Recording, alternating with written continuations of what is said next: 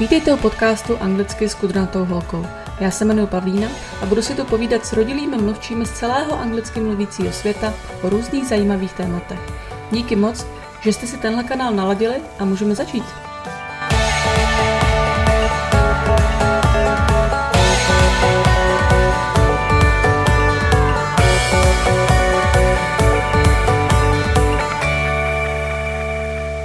So hi everybody and welcome to today's episode. I'm very happy to welcome my guest for today, Ben Drabavichus.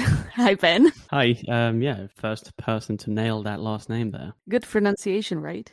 It must be something to do with you being Czech. Maybe. Well, we have to say that you are originally Lithuanian. That's where you were born, right? Hence the name. Yes, probably it's not even Ben, it would be Benas Drabavichus. Benas Drabavichus. Yeah, rolls of the tongue there. Yeah.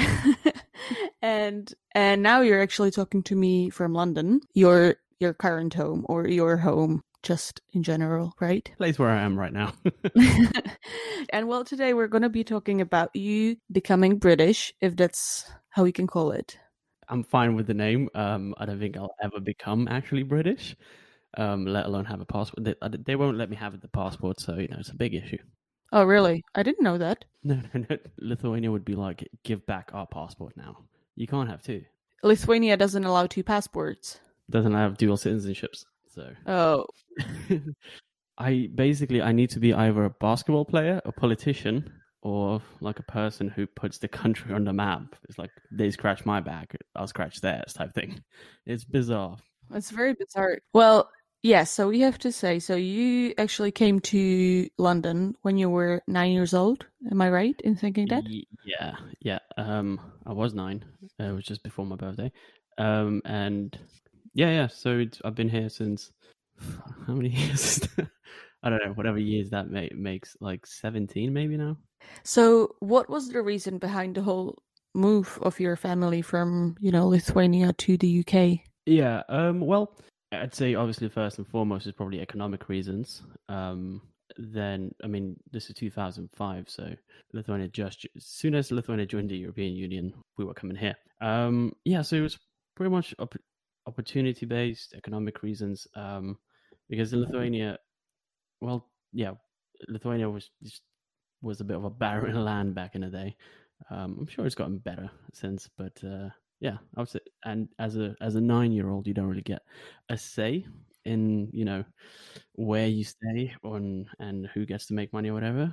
But I wouldn't say that I willingly came here, because when I first came here, it was more of I thought it was a holiday.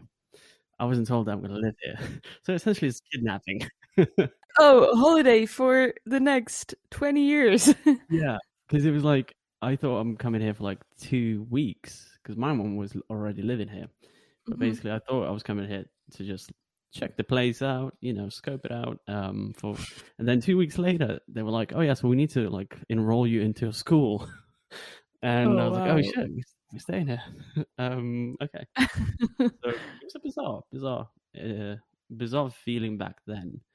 But I never really put too much value on it. I was just like, okay, cool. So it's a new school now. So you were okay with your parents' decision? You weren't like, oh, this was a treason. Like, I want to go back home to my friends and everything. Because it's a big change for a kid. Yeah, no, it's a massive change because, like, it was a language I didn't know. So and such multiculturalism in this country, whereas in Lithuania it just didn't exist back then, at least. So everything was a shift, absolutely. Mm-hmm. So essentially, I knew that I didn't have a choice. So I was like, I had to just kind of roll with the punches and kind of see the good side of it.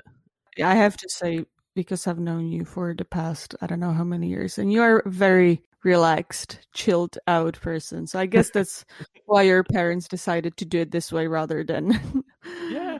And they knew that you would be fine with it, but possibly, I don't know, Yeah. Maybe not every kid would take it so well. Well, in my family, there's like 3 other siblings. They did not. They did not like it at all. Mm-hmm. A lot of them were like plotting their escape in a way to go back. But yeah, I don't know. I kind of just went with it mainly because it was exciting for a bit. I was, like I said, new school and stuff, but also terrifying because as a kid, I don't think you kind of look at your, I'll be here for the next 10 years. You're like, well, I'm here now. Just what's next, kind of thing. You take it a step at a time. Yeah. And so do you remember the first moment that you actually realized, okay, so this is going to be my new home? Yeah. I do remember that which was just around the time they were like, we need to enroll you into a school. That's when I was like, oh, I'm going to be cemented here for a while. So like, again, that feeling was fine. It wasn't, it wasn't like a dramatic thing. I think the more dramatic thing came later, which was to actually go to school and speak in the language you've only heard on Friends TV show, badly dubbed. You were watching Friends when you were 9 years old. Earlier, I was watching Friends when I was like maybe 6. It was like late at night. I'm thinking of some good show I watched. I watched Latin American soap operas when I was a kid. That was a big thing back in the days in the Czech Republic.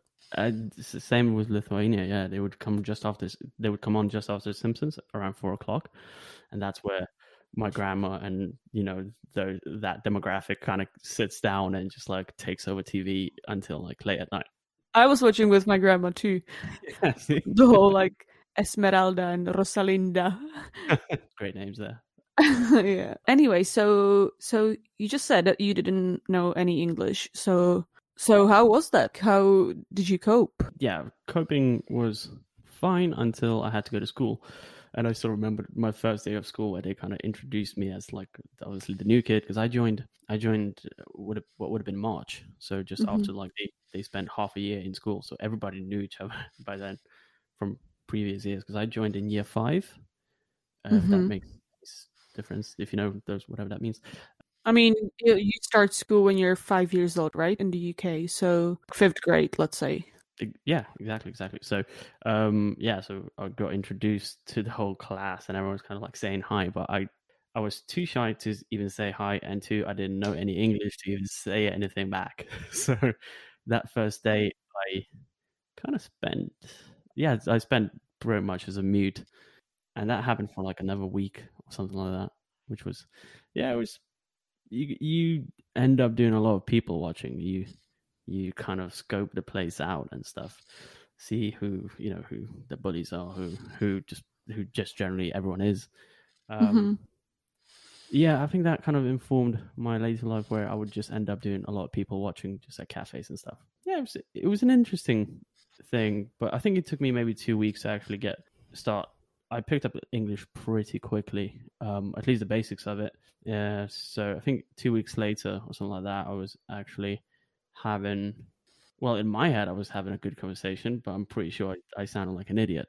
Wow. But then, so that means that did you do everything in English, I suppose, like, all the subjects and everything? Exactly. So because UK is pretty so multicultural, you can actually send your kids to the country you're from. So essentially you could go to a Lithuanian school, which quite a few of my Lithuanian friends actually did. But my mom specifically didn't want to do that, because obviously the best way to learn another language is actually just immerse yourself into it. So everything was in English. I didn't know what the subjects were that I was doing, because obviously the names were different. Art, don't know what the fuck was that, How do you say art in Lithuanian? Dailės pamoka. Oh, yeah. That doesn't sound even like remotely close.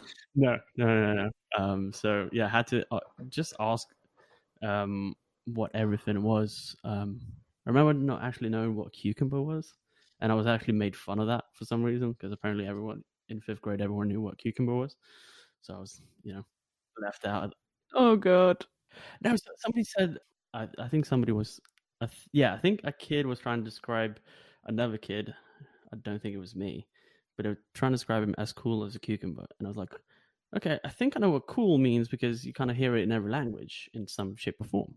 But I was like, what is that other thing? Cucumber. And then that's when the laughing started. Yeah. I think the most important thing during that such whatever situation you find yourself in, but it's just to ask questions, and you will feel funny kind of way. but just kind of like not care and just keep going. Yeah. But now that you've lived in the UK for almost 20 years, do you feel more English or more Lithuanian or a bit of both? Neither. I don't know. Yeah, it's an odd one to describe because, for example, I don't particularly feel Lithuanian, mainly because maybe I'll go back there once a year, and you don't particularly feel British either because not all the cultural norms you take on, like, you know, Yeah. I'm still not into like fish and chips all that much. I am, and I'm not British at all. Yeah, exactly. So for some people it works, but I feel like I'm somewhere in between. And then, which kind of like, again, puts you in a weird spot because you know, when you think of like where would you, I don't know, maybe settle down, or like, you know, these questions do get asked and stuff, and you can't really pick a place. Yeah, to answer your question, I would say neither of those things. But you know, I don't feel Chinese or whatever. I just don't put a lot of value on identity in a sense. Good, yeah. And well, so what is it that you like the most about British people? Interesting. Good question. If there is something that you actually like. Is it about British people or just kind of British culture and stuff like that? Anything.